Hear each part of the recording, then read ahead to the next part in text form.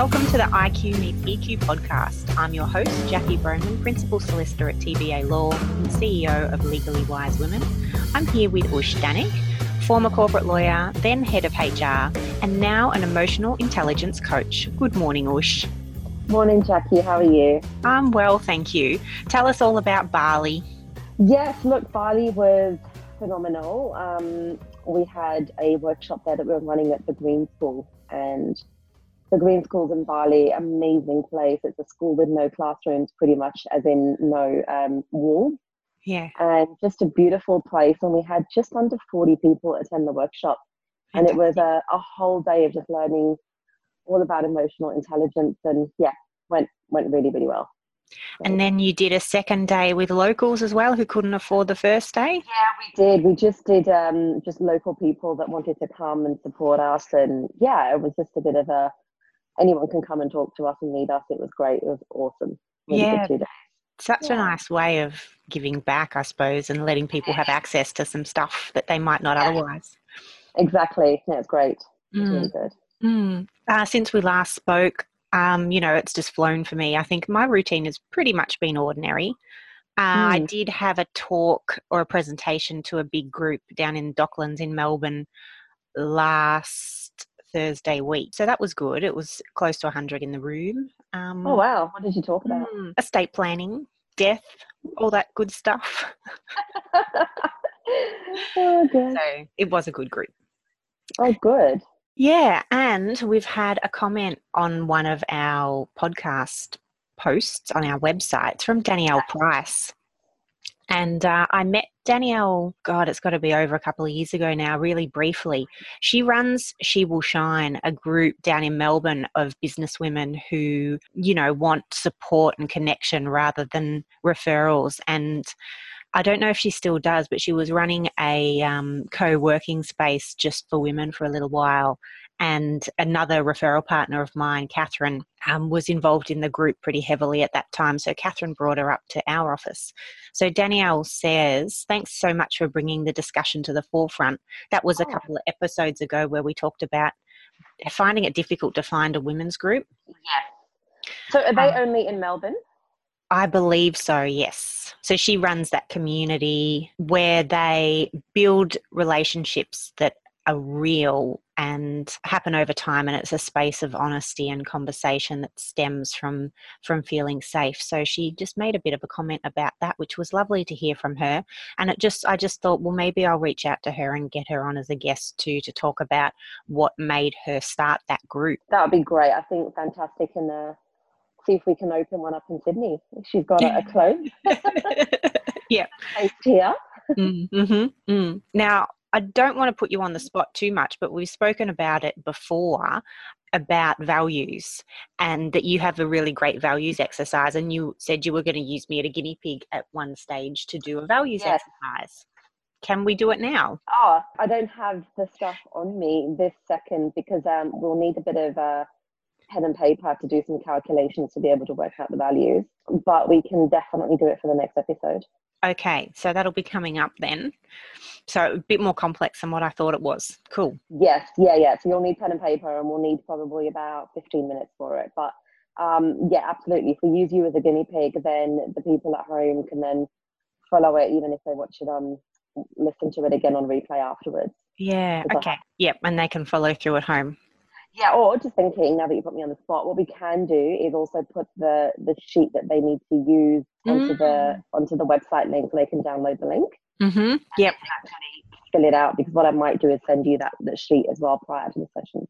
Awesome. Okay, sounds good. We'll set that up for our next chat. So how about we get straight into talking about my conversation with Julie Hyde? Yes, the lovely Julie.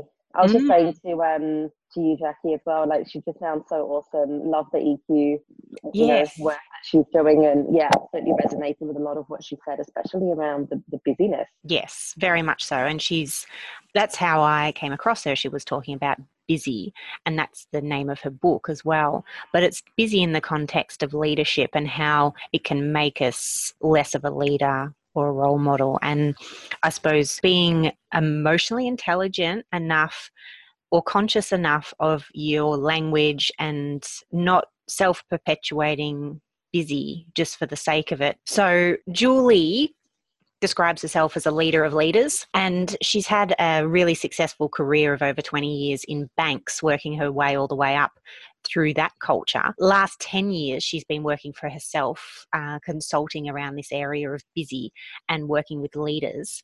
So I suppose over her 30-year career, she's seen huge changes in the way leadership is done, and particularly through the bank as well, because the last 30 years has been a huge period of change. So let's get into my interview with Julie. Welcome to the podcast, Julie Hyde. How are you this morning? Great. Thanks, Jackie, and thanks for having me. You're welcome. So before we dive too much into the nitty-gritty of what you're about, what did you actually want to be when you were growing up?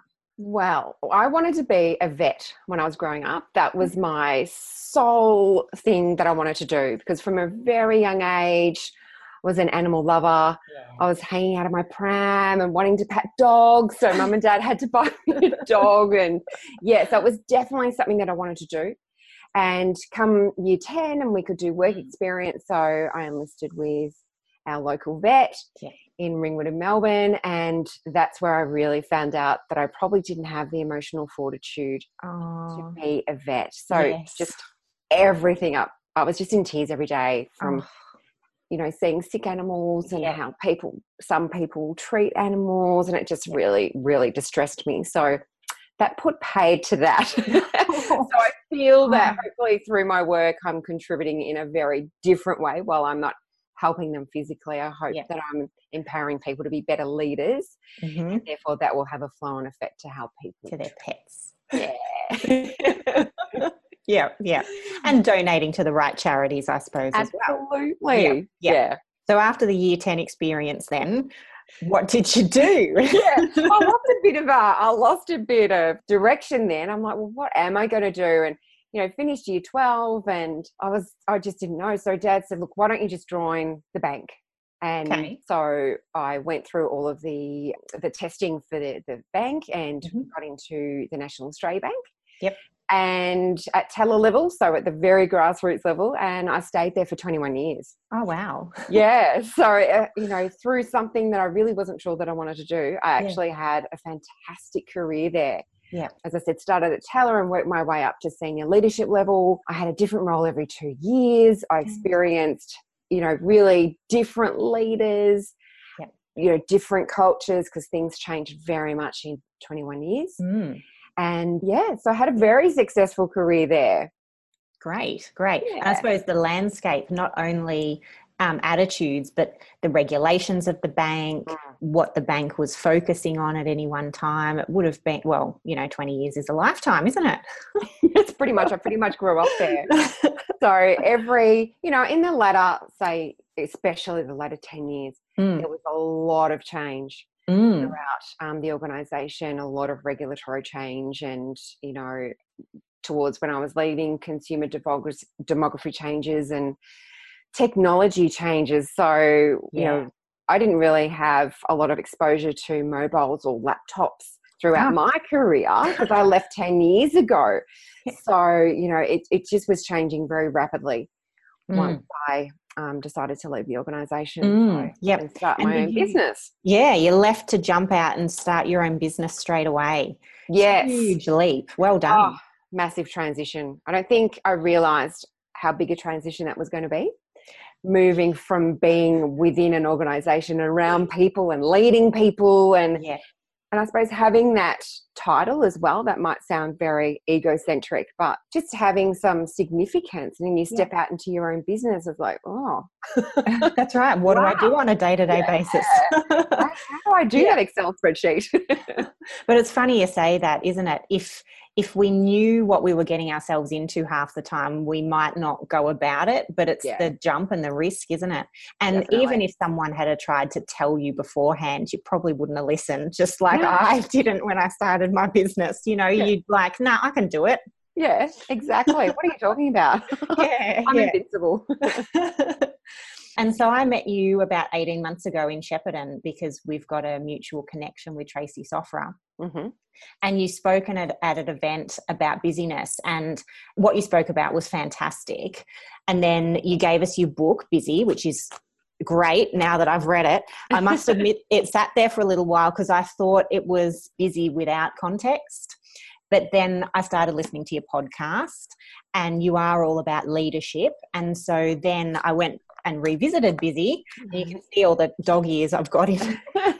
That's awesome. Yeah, because it's about how busyness impacts your ability to be a good leader. Mm. I'm far more conscious these days now. I'm leading a team of my own too, of how I am as a leader, and thinking, well, how do I train myself as a leader? Should I do some formal training, or is it just developing a lot of the natural leadership qualities that I have and being conscious? So I suppose your book was great in many aspects, pointing those out, particularly in line with, the key message in our podcast as well about being in professional or intellectual roles and yet still having a really good handle on your EQ. Yeah. Yes.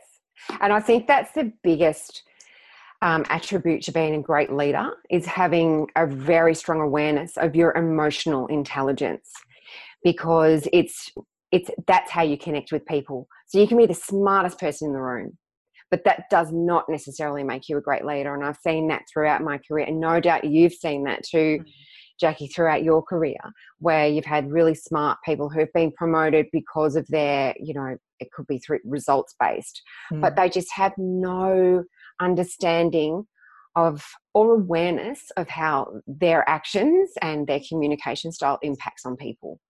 So Yeah.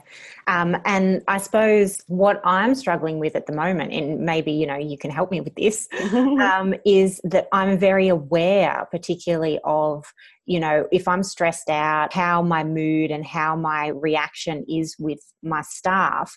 But some days it's just so frustrating that I just can't care. And it's not something that you're really allowed to switch on and off, because it's consistency in your leadership, because I don't want people to think I'm hot and cold and not know what they're coming into as well. So, I mean, after reading your book, I think what the key is going to be is just communicating that with people, and just having deeper and more authentic communication. Yeah, I would agree with that. I think now in the world that we're living in, particularly in Australia, where busy is probably the most commonly used word, and it is absolutely something that we default to. It's like, hey, Jackie, how are you? Yeah, busy. How are you? Yeah, really busy. It becomes that contest. And people are even identifying themselves through busy. I'm a busy mum. I'm a busy entrepreneur. I'm a busy professional. Why can't we just be a professional or an entrepreneur and talk about how we're making a difference? Because the more we voice the word and the more we're using this word busy, it creates a whole lot of drama around it. I'm so busy, I'm so busy, I'm so busy. And we can waste time thinking about, oh my God, how busy we are. Yeah. Rather than understanding, okay, so what am I actually busy doing? Am I busy just being busy, or am I busy actually doing the things that I need to be doing to make a difference, to head me towards my goals, to make a difference for my family, to make a difference for my team? So it's understanding, and like you say, you've got that awareness around how you're feeling. It's understanding where that trigger is and basically circumventing it. It's going, okay, I need to stop. Yes. Because I know myself, I mean, I get into these states where I've got a circle, if you like, and it's inclusive of the 8 different types of busy that we can tend to cycle through.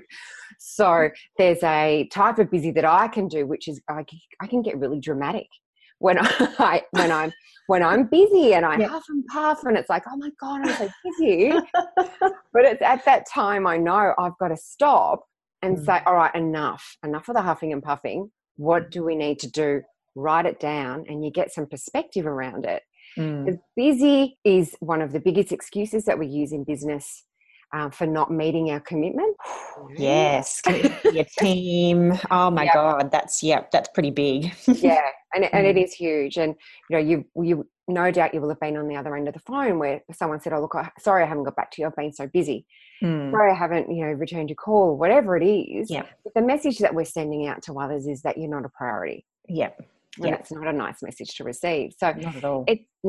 So it's really being conscious of the language that we're using. And it's really being conscious of the overuse of this word that means nothing and creates a whole bundle of negative energy, rather than actually making sure that we're focused on our priorities, we're doing what we need to do, and we're busy in a resourceful way rather than an unresourceful way. Because the fact is, we're just always going to be busy now. Life is busy. So we've got to make it work for us. And everyone is busy. As you say, if you focus on how busy you are and all you do is self-talk to yourself how busy you are, it just drives you into a frenzy. Absolutely. Yeah. I've noticed on days where I get really frustrated, my mental talk to myself is, oh my God, I've got so much to do. I've got no support. And so that's what's running in my mind. And I have caught myself on quite a few occasions doing this and going, no, actually, you've got this. Like, you've got this. And you do. You get to the end of the day and you have a big breath and you're like, actually, that was fine. Yeah. So why make such a frenzy about it at the start of the day? Yeah. It's unnecessary, isn't it? Yeah. And it can also come back to sometimes not having the clarity on what we need to do first. It's just being, and if it's in our head as well, it's like, oh my God, I've got so much to do, and it's all swimming around and we're fearful of forgetting. Sure. Often when it's on, like when it's written and on a to-do list, if you like, you can come in and just be focused and try and stop that self-talk, because it is self-perpetuating. Just keep going. Yeah. Very much so. And that's why I suppose telling people, responding to that question, how are you? I'm busy. It just perpetuates it, doesn't it? Yeah, that's right. Yeah. On the flip side, there are situations where people can't handle what they have on and what their workloads, personally and professionally. And it's understanding where if you really don't feel like you can get it done, you really need to ask for help, which is something that women aren't great at doing. No, true. Yeah. There's and a it's lot almost like the boy who cried wolf, isn't it? Because we always say we're busy, but at what point then do we know when you need help? Yeah, that's exactly right. And women can be quite fearful of asking for help because they can feel like they're capable or they shouldn't have to ask for help. But on some occasions, even if it's just help around the house, you delegate tasks. If you're a people pleaser and you're just taking on too much, there has to be a point in time where you put up your hand and say, look, I can't. I'm sorry. I can't do it. True. So because that can lead to a whole lot of, mental health issues when we do feel a bit helpless in that space. So there is a balance that people really do need to understand, that they do need to ask for help, even if it's just to vent, get things down on paper and move forward, whatever that might be. Yeah.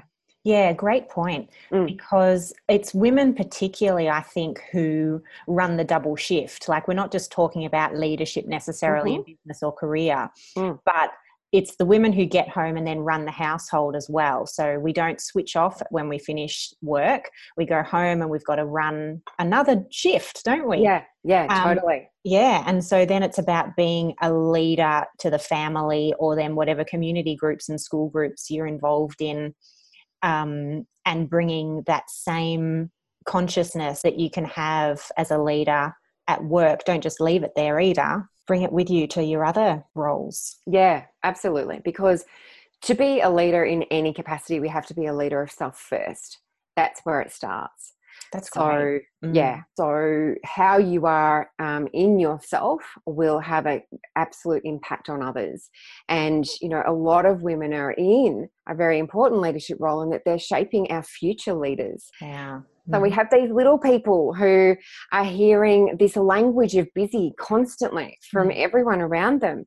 And, we do have this responsibility, whether you are a mother or an auntie or a sister or whoever it might be, to bring up future leaders in a way that's going to help equip them for their future that we can't even see yet.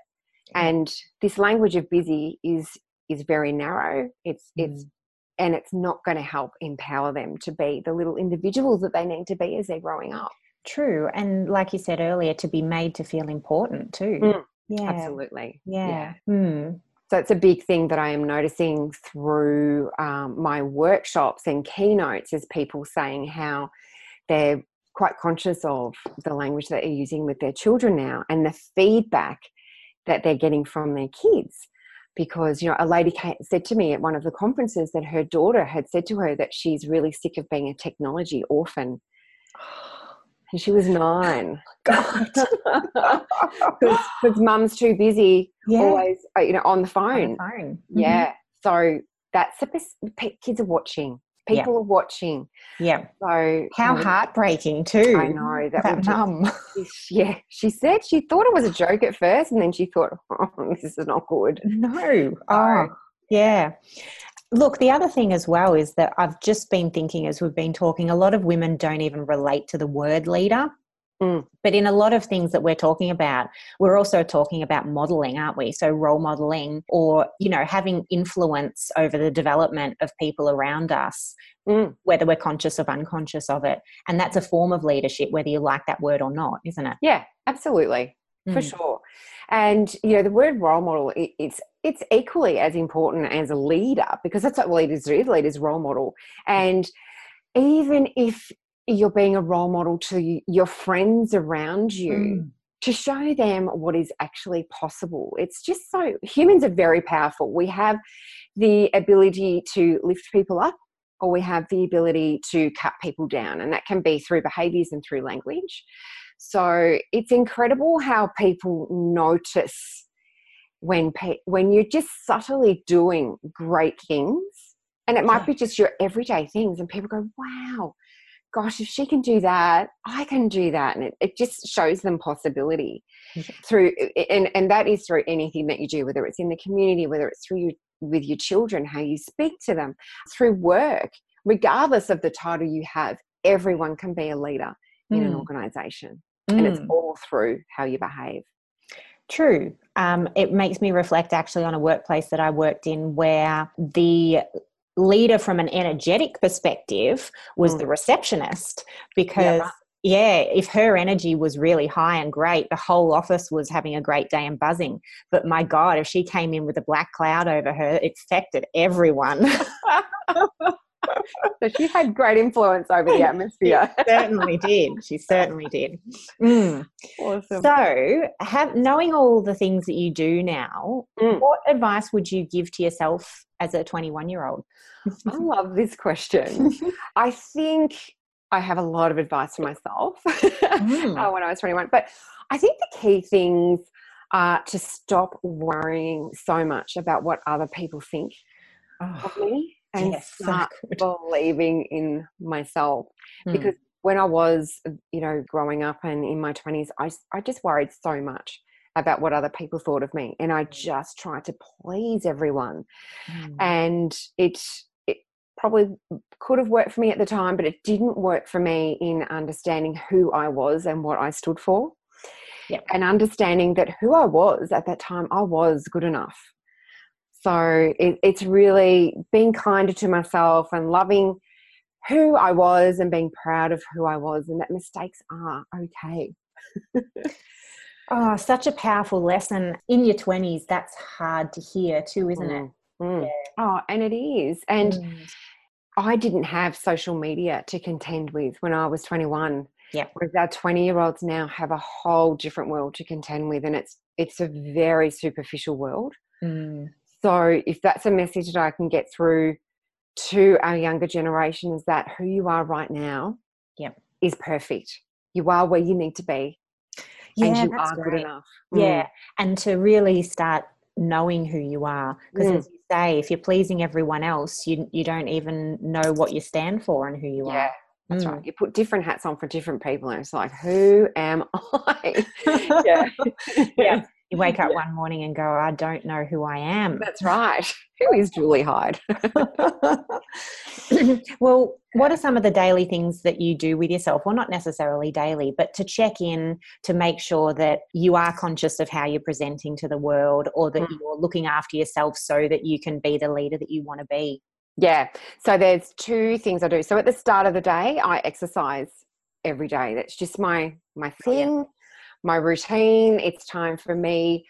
I think a lot, but that's the time where I also check in on my attitude and make sure that it's a positive one. So whether I'm on the treadmill or whether I'm lifting weights, it makes me feel good. It's a really positive start to my day, and off I go.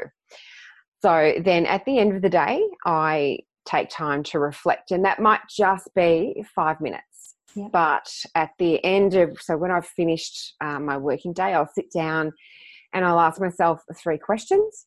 Okay. And that'll be, what went well today? What needs to change so tomorrow can be better?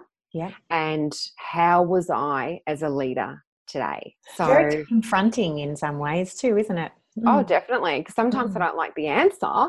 Yeah. Like some days my plans and how things went could just not have gone well, and how I handled things may not have been in the way that I would have preferred to handle them. So it's just that real check-in and going, okay, so who do I need to be tomorrow to make sure that I handle things better? And obviously then in terms of productivity, I'll write my to-do list. So when I come back from gym or whatever I'm doing, I know exactly what I have to do. Yeah. Prepare for your next day. Priority. Yeah. So that's good. So therefore I leave the working day at work.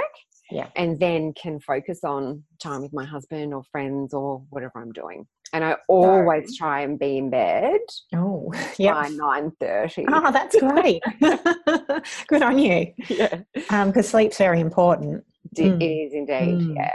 So when you're asking yourself those 3 questions, do you do that like in the car on the way home from work, or is that at the very end of the day sort of reflection? It depends where I'm at. So if I'm working from home, it'll be here, just, when I'm closing down the laptop, or if I'm coming back from clients, it'll be in the car or on the tram or whatever I'm doing. Yeah. But that is a ritual that I do in terms of just checking in. And some days it's a good way to celebrate your day. Yeah. I've had a really good day. Yeah. And then otherwise it's like, no, you really give yourself something to do. It's like, right, okay, let's leave today here, but tomorrow you really need to be doing things a little bit differently. So do you sometimes journal on it and jot down little notes, or is it mainly just a mental process?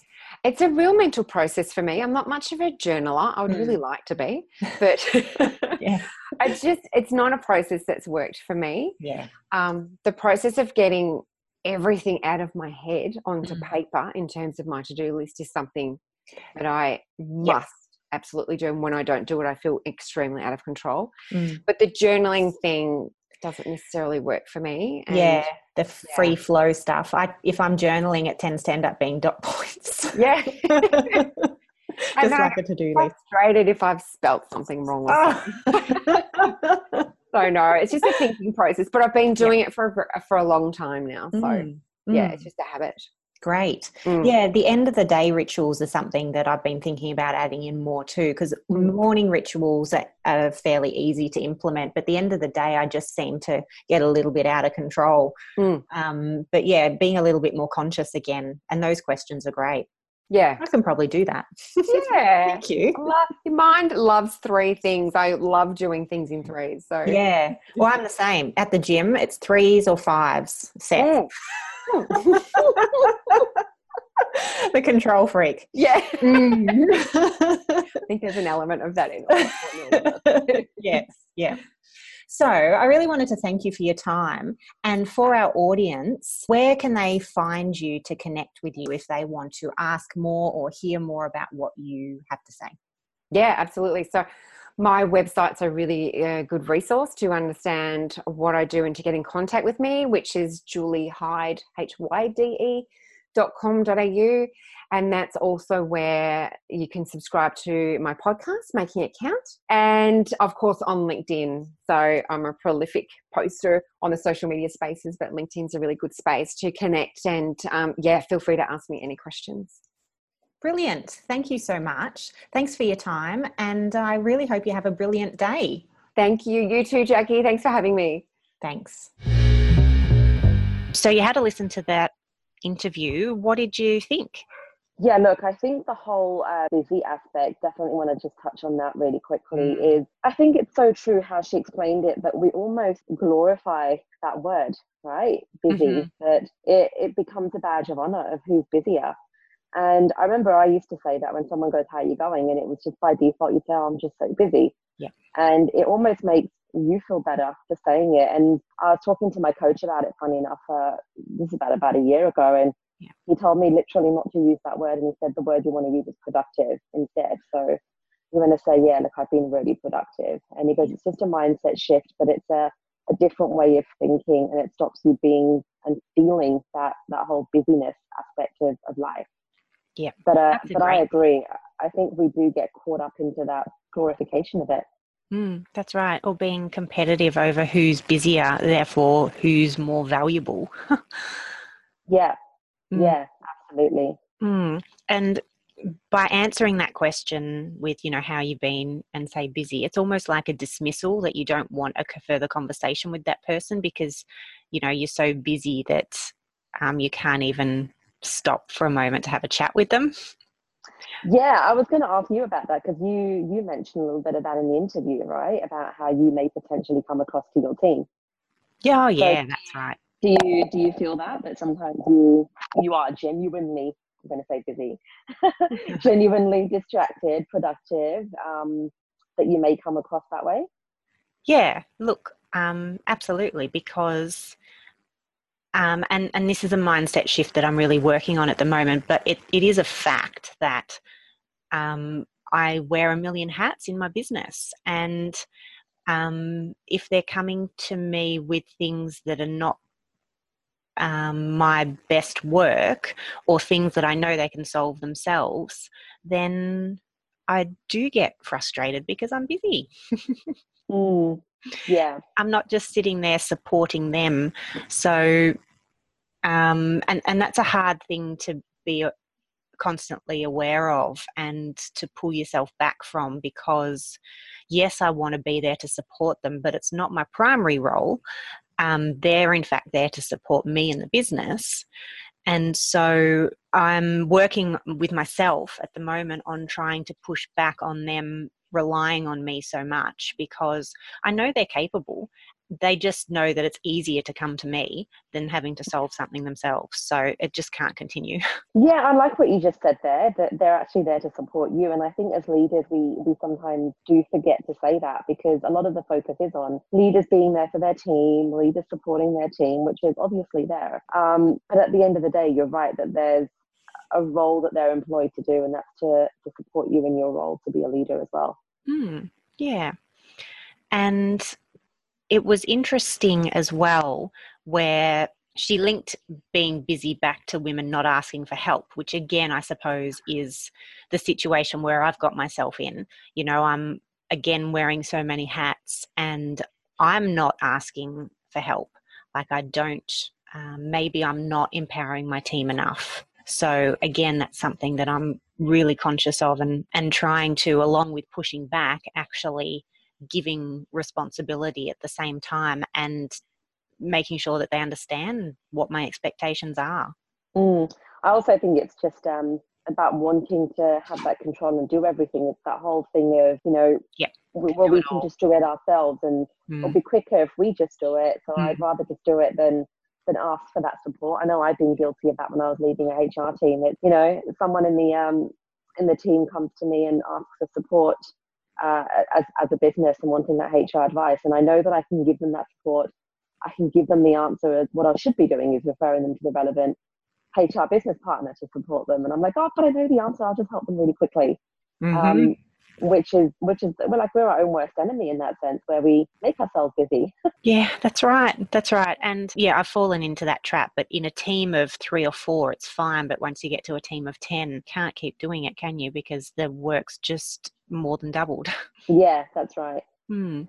That's right. And I think, the other thing that she was mentioning was around that whole self-awareness piece, which I think is crucial from an emotional intelligence aspect, because it really is about that self-awareness. Until you are self-aware, you're not going to be able to recognize that your behaviors are one of being busy. And I think the technique for me has always just been to ask yourself how you're feeling before you respond to a question. With, busy, it's more about connecting with that feeling and being aware of your feelings. I remember when I was learning EQ, my coach gave me this horrible exercise, but it's really helped. And I remember now coaching leaders, and I tell them to do it, the look that they give me is like, really, Ush? I'm like, yes, it will help, but it's for 21 days and 8 times in the day they have to write down what they're feeling at different points in the day. And it's fascinating because the first few days you just really struggle because we're just not used to naming the range of emotions that we actually feel. And I remember doing mine, it was happy, sad, frustrated, angry, hungry. And I think that was probably the limit of my emotional vocabulary of what I was feeling. So we sort of plod through for about 7 days. And then after 7 days, we introduced to the leaders the emotions wheel, which if you just put into Google, you'll see it. But it's a wheel that says, well, if your primary emotion is, for example, anger, what are the 3 emotions that follow anger? And then with each of those, one of those 3, what are the next 3 emotions that are the underlying emotions? And it's fascinating when your eyes are open to that level of what it is that you feel, that it enhances your ability to describe your emotions. And it's something that we're not used to doing. So for anyone that's interested in doing that exercise, have a go or reach out to me for a bit more information. I'm happy to talk you through it. That's great. I think you're right that we're, like you just said, our emotional vocabulary is so limited, or even being aware and having attention of what to actually describe what we're feeling. Great exercise. It is. It's a pain in the ass to do, but it's great. But at the end of the 21 days, there's just a definitely higher self-awareness of how you're feeling. Yeah, great. The other thing that I picked up from re-listening to my conversation with Julie was, because she's very much, leader of leaders and talking about leadership. And then I brought up with her, well, a lot of women don't like to think of themselves as leaders, but they can be leaders in many ways. And then we started talking about how we're role modeling, particularly to children and to friends and colleagues. Even if you're not the manager or the boss, you can still very much lead through example and through values. Yeah, definitely. I think we do that in just day to day. And it's not, and you're right, it's not even the definition of a leader. It's we do look up to people, we do look at other people's behaviors, and we naturally are drawn to the ones that resonate with us, I think, from a values point of view. And then we automatically start modeling some of that without even realizing that we do it. Yeah. I know I've done that. Like, I've seen some really good traits in people I've worked with, and they're not necessarily leaders of teams. And I go, wow, I really like the way that they handle that situation, or the way that they show their calmness and they show their resilience when things haven't gone their way. And you automatically go, yep, I can model that. I can learn something from that. Yeah. And I suppose kids are doing that all the time as well. So as mums, it's just as crucial, I suppose, to try and be self-aware and not just be reactive. Yes, yeah. And it goes back to what you were saying in the interview about the second shift. Yes. And I actually laughed out loud with that one because it's so true. Like, and I know that I've got this weird routine, but when I sort of come home or I'm on my way home from work, and before I pick up Gia, or I'm in the car before I pick her up from after school care, I just have 5 minutes of just putting the day away and putting some music on, or just doing something that's not work related, to go, okay, it's now the second shift. And it really is sometimes the second shift. And, you've shifted your mindset, and then you go, okay, what role am I playing now? Yeah. And then sometimes if I do coaching at night with my clients, the third shift starts once you've gone to bed. So it's like, okay, back into the other hat. And then it's you go to bed going, who am I? And then you have to get up and speak to me at the crack of dawn for a podcast. Who am I? Am I a mum, or am I a coach? Am I a leader? Who am I? Well, that's another good end of day ritual, because you spoke about your end of day rituals a few weeks ago, and Julie spoke about her, self debrief at the end of her work day as well, which was a good little exercise where she thinks about 3 things, not necessarily all good, but sometimes things to improve on as well. I liked that. Yeah, look, I think it's really important to have a nighttime routine. I love mine. I think everyone does that morning thing, especially after the morning ritual book. I can't remember what it's called, but that was really good. Miracle morning, that's right. I think we need a miracle night or something. But look, I guess for me, the biggest thing for my night routine, outside of what Julie was saying, is goal achieving activities that I want to actually write down to achieve. Now, there's a difference between a to-do list and goal achieving activities. And initially when I was taught this, I was like, it's the same thing, but it's actually not. It really isn't. It's not a list to say, drop my kid off and drive to work and listen to this podcast. It's more, what activity are you going to do because of the achievement of that goal, of that task. So I try and do that. And then at the end of the day, I'm like, okay, did I achieve those activities? I do something similar because I, have 3 or 4 big projects at any one time. And then I break those down into 3 or 4 things each. And then those things break down again into 3 or 4 things each. And then I just go, okay, well, what can I do next just to move each of these projects forward?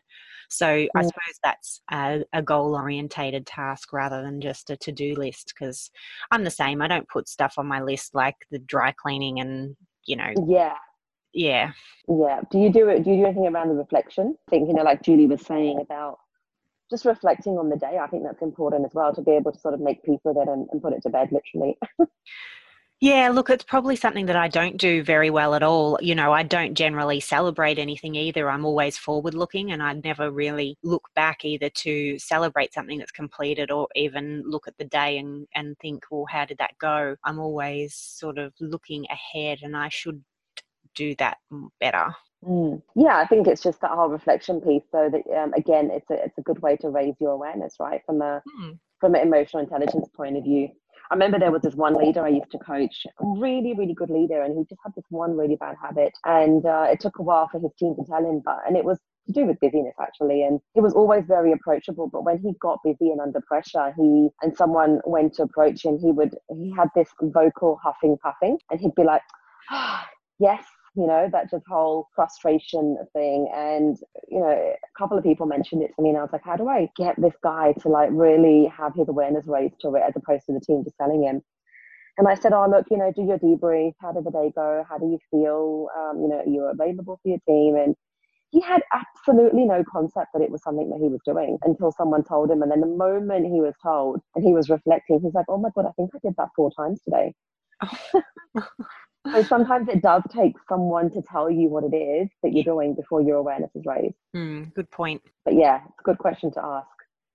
Yeah. All right. 21 days of emotional awareness and reflections at the end of the day. That's right. I think that's the task we should give our listeners. Yep. And see how they go. And that will fall actually quite well with the values then that we get to do with them in the next week or so as well. Yeah, fantastic. All right. So on that note, where can people find you? So I am at ushdanik.com.au. That's the best place to find me.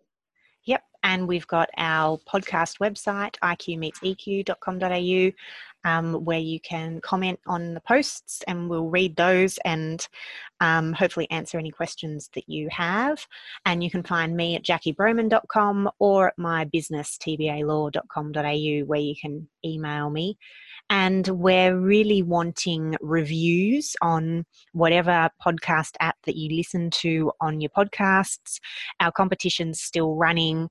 Put some images up a fortnight ago on episode 6 for those headphones and wine. So we're going to have a little bit of a draw for all those people who leave us a review. So please do that, because we will read them and we'd really like feedback. That'd be great. Thank you, guys. All right. Well, I guess I'll catch you again soon, Ush. Yeah, what have you got on for the week? I'm actually taking a long weekend this weekend, so really looking forward to that. We're supposed to head away fishing, but the weather forecast looks horrendous, so we'll see how that goes. Yeah, I'm just in Sydney this week, so it'll be nice just to be back in Sydney. And for the viewers, listeners rather, I don't know if I mentioned it in my earlier podcast, but I was naughty and lost my license for 6 months because I got caught in double demerit long weekend speeding. So I am so excited to get my car back this week. Fantastic. So yeah, I'll be able to scoot around again. Yay, no more speeding for Ush. No, that's fine. That would have been really hard. I suppose at least you're in the city. Hard. I know, it was tough. It was just more of the school pickup, to be honest, as well. That was a bit of a pain. So I'll be glad, and I'm freaking Gia out. She's like, Mom, I hope you've learnt your lesson. I'm like, so yeah, to get back behind the wheel again this week. Yeah, if nothing else, it's the inconvenience of it, isn't it? Exactly. All right. Well, next episode. We'll catch you then. Bye. See ya.